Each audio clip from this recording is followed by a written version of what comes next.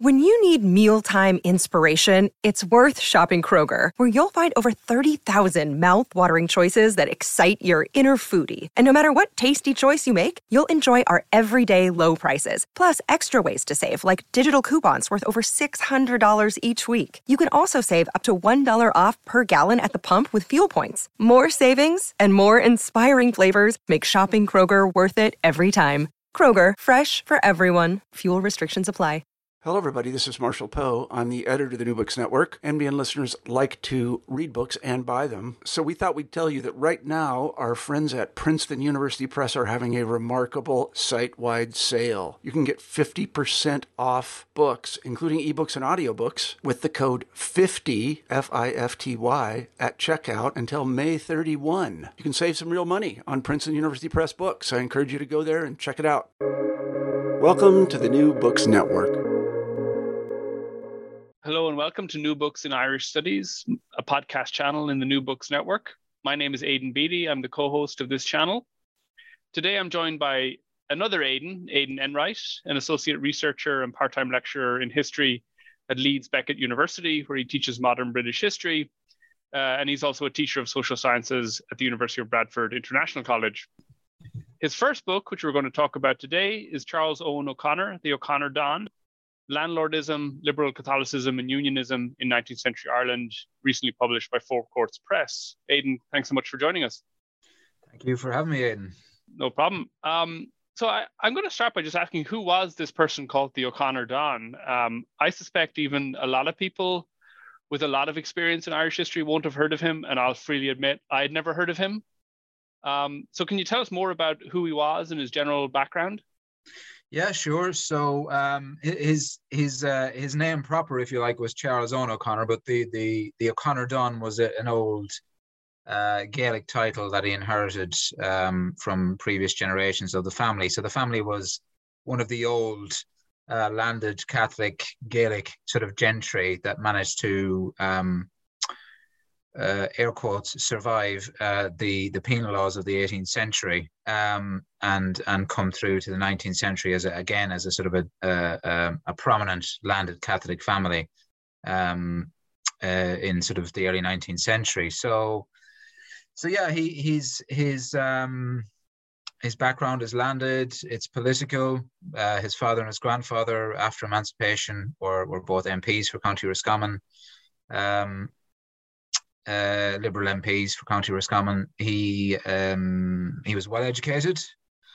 He was educated in England, an English Catholic college called Downside near Bath in the southwest of England. So that was part of a sort of a tradition amongst the landed Catholic elite and middle classes in sort of the early 19th through to the middle and late 19th century, where they an English Catholic education was perceived to be the sort of the best education that a young Irish Catholic gentleman could get. So landed, political, educated, well-traveled. Once he finished his education in the 1850s, mid to late 1850s, he went on a tour of Europe, France, Italy, present-day Germany, was a Chamberlain to the Pope, was sort of another one of those sort of typical things that a young Irish Catholic gentleman would do upon a visit to Rome. So yeah, a very well-to-do, well-educated, well-travelled young Irish Catholic gentleman who then went on to inherit his father's estates, about 7,500 acres when he came of age in 1859, and inherited his father's seat. He became the Liberal MP for County Roscommon in 1860, a year later, after he inherited the estates. But crucially, he also inherited £50,000 from a cousin called Edward Moore. And that was crucial, really, to the expansion of the O'Connor estates in the sort of late 1850s, early 1860s, to the tune of about 5,000 acres. So £50,000 in today's change is, I don't know, something like 3 or 4 3 or 4 million quid, so quite a substantial amount of money for anyone to inherit. But it was crucial, if you like, in terms of giving him the sort of the security of sort of wealth and prestige, and also in terms of his role as a landlord.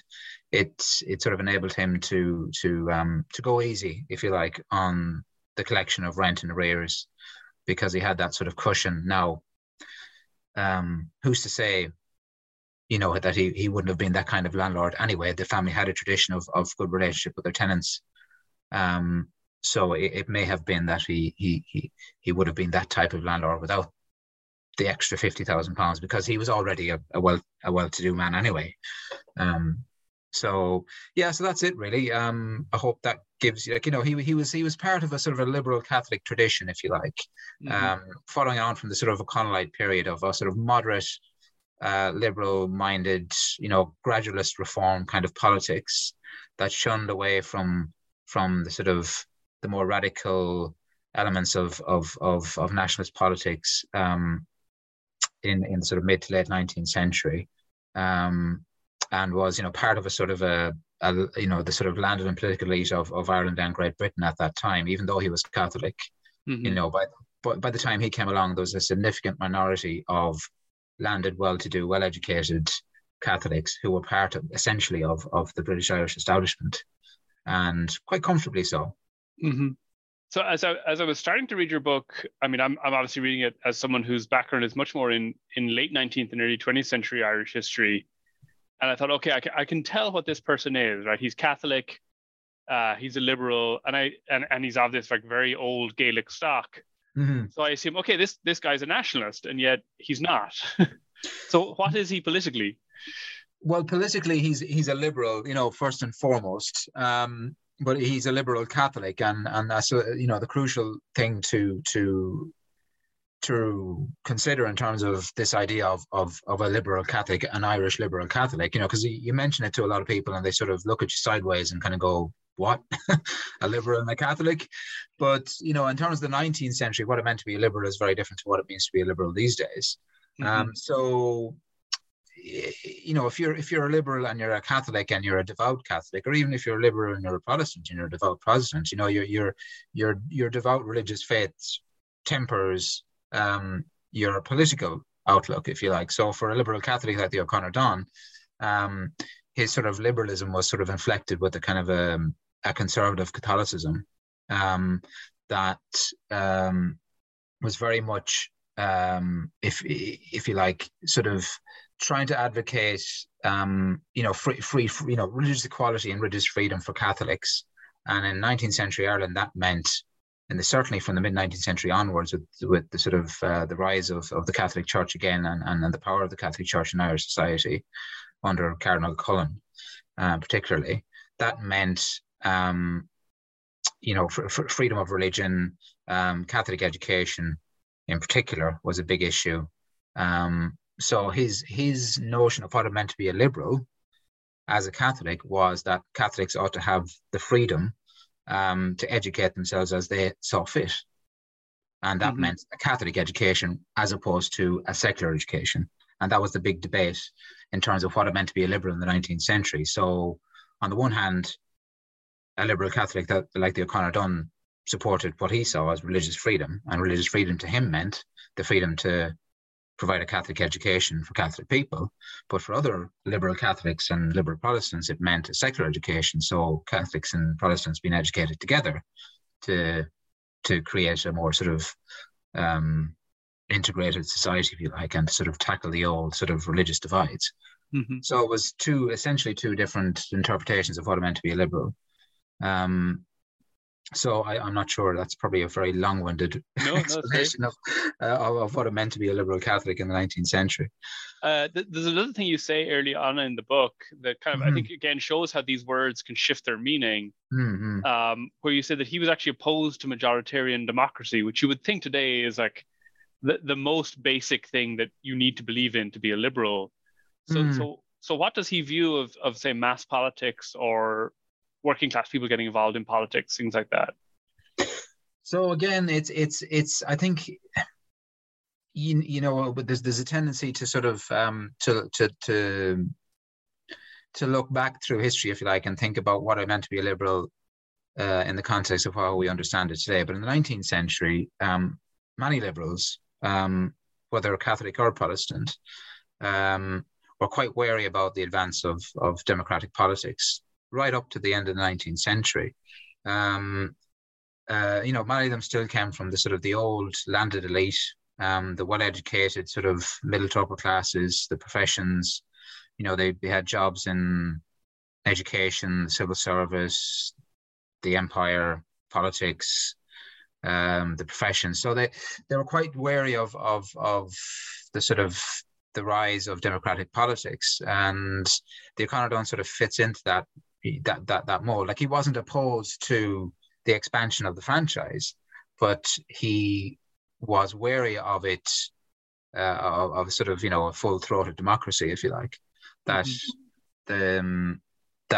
politics and political reform ought to be guided by well-educated men such as himself, who could guide the sort of popular will in the sort of right direction, if you like, to maintain the security of the state, basically, and law and order. So quite wary about this idea of mass participatory democratic politics, but not opposed to the gradual reform of the franchise and the expansion of the franchise, if that makes any sense. Sure. I mean, in some ways, that's kind of continuing a tradition that goes back to O'Connell, at least, about a certain kind of wariness of where politics can go if everyone gets to vote. Does he share O'Connell's view that Ireland should have its own parliament? Like, is he a nationalist in that sense, or is he more of a unionist? So I argue in the book that he's essentially a unionist. Now, he would have saw himself as an Irish patriot, and he supported, for instance, the preservation of the Irish language. And now, he didn't get massively involved in the Gaelic League. He didn't get involved in the Gaelic League at all, actually. But in the early manifestations of that movement, the Society for the Preservation of the Irish Language and the Gaelic Union, he was sort of involved from a distance, and he pushed for legislative reform in Parliament to include the Irish language in the intermediate and university education curriculums.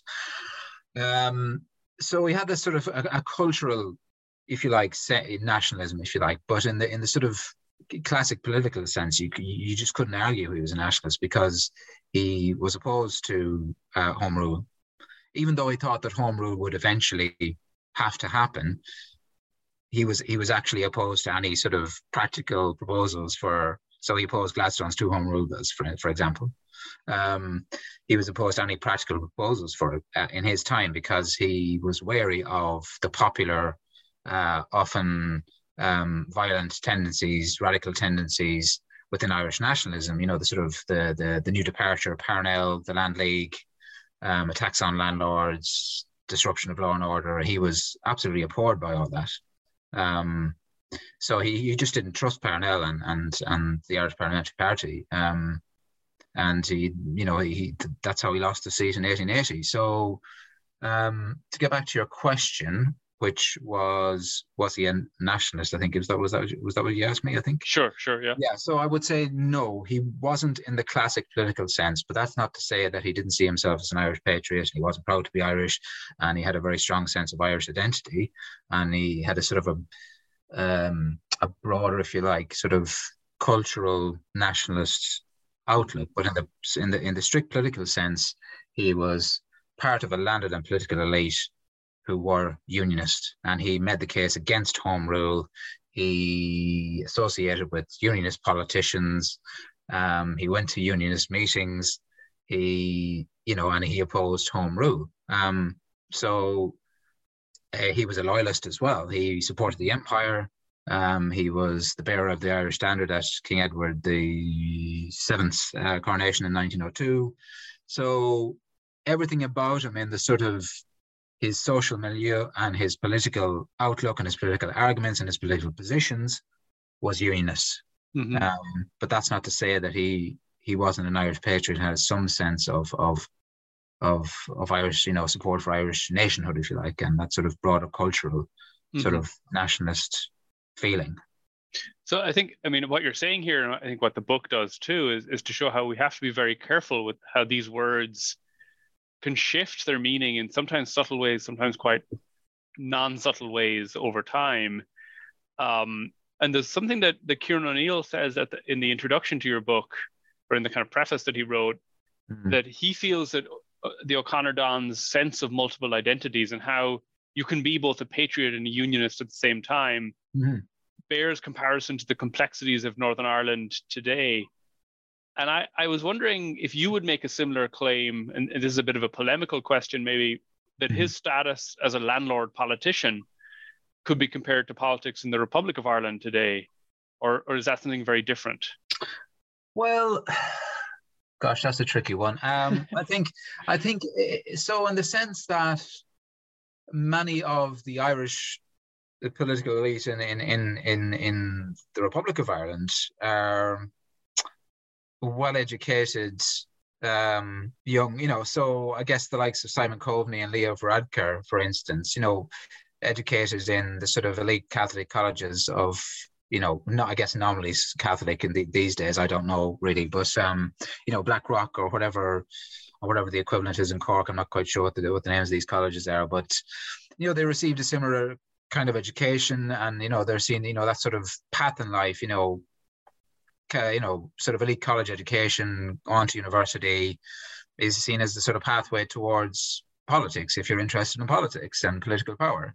So in that sort of sense, I guess there's a political establishment in Ireland today that you could sort of make maybe perhaps a tenuous connection to the political establishment in the O'Connor Don's time, in the sense they follow a similar trajectory along educational lines. But I think the other part of your question was, this argument that you can be a unionist and a patriot, and Northern Irish politics today. Was that what you were? Yeah, sure. What Kieran O'Neill says in the preface that he wrote for your book. Yeah. Well, I guess I would echo that, in the sense that, the complexity of the O'Connor Don's politics and identity can be seen in the politics and culture and identity in Northern Ireland and the Republic of Ireland. So many unionists would say that they are proud Irish men and women, and see themselves as patriots in that sense, but that they also have a sort of a British, they have a strong British identity as well, and they don't see any sort of conflict between the two. Now, I think I don't know if you've ever seen the Ali G interview with Sammy Wilson, where Sammy Wilson keeps saying that he's British and he refuses to say that he's Irish. So I think you're always going to get people on the extreme ends, I guess, of politics and culture who will take a very staunch position one way or the other. But I think many unionists will be quite clear in the sense that they see themselves as Irish and British.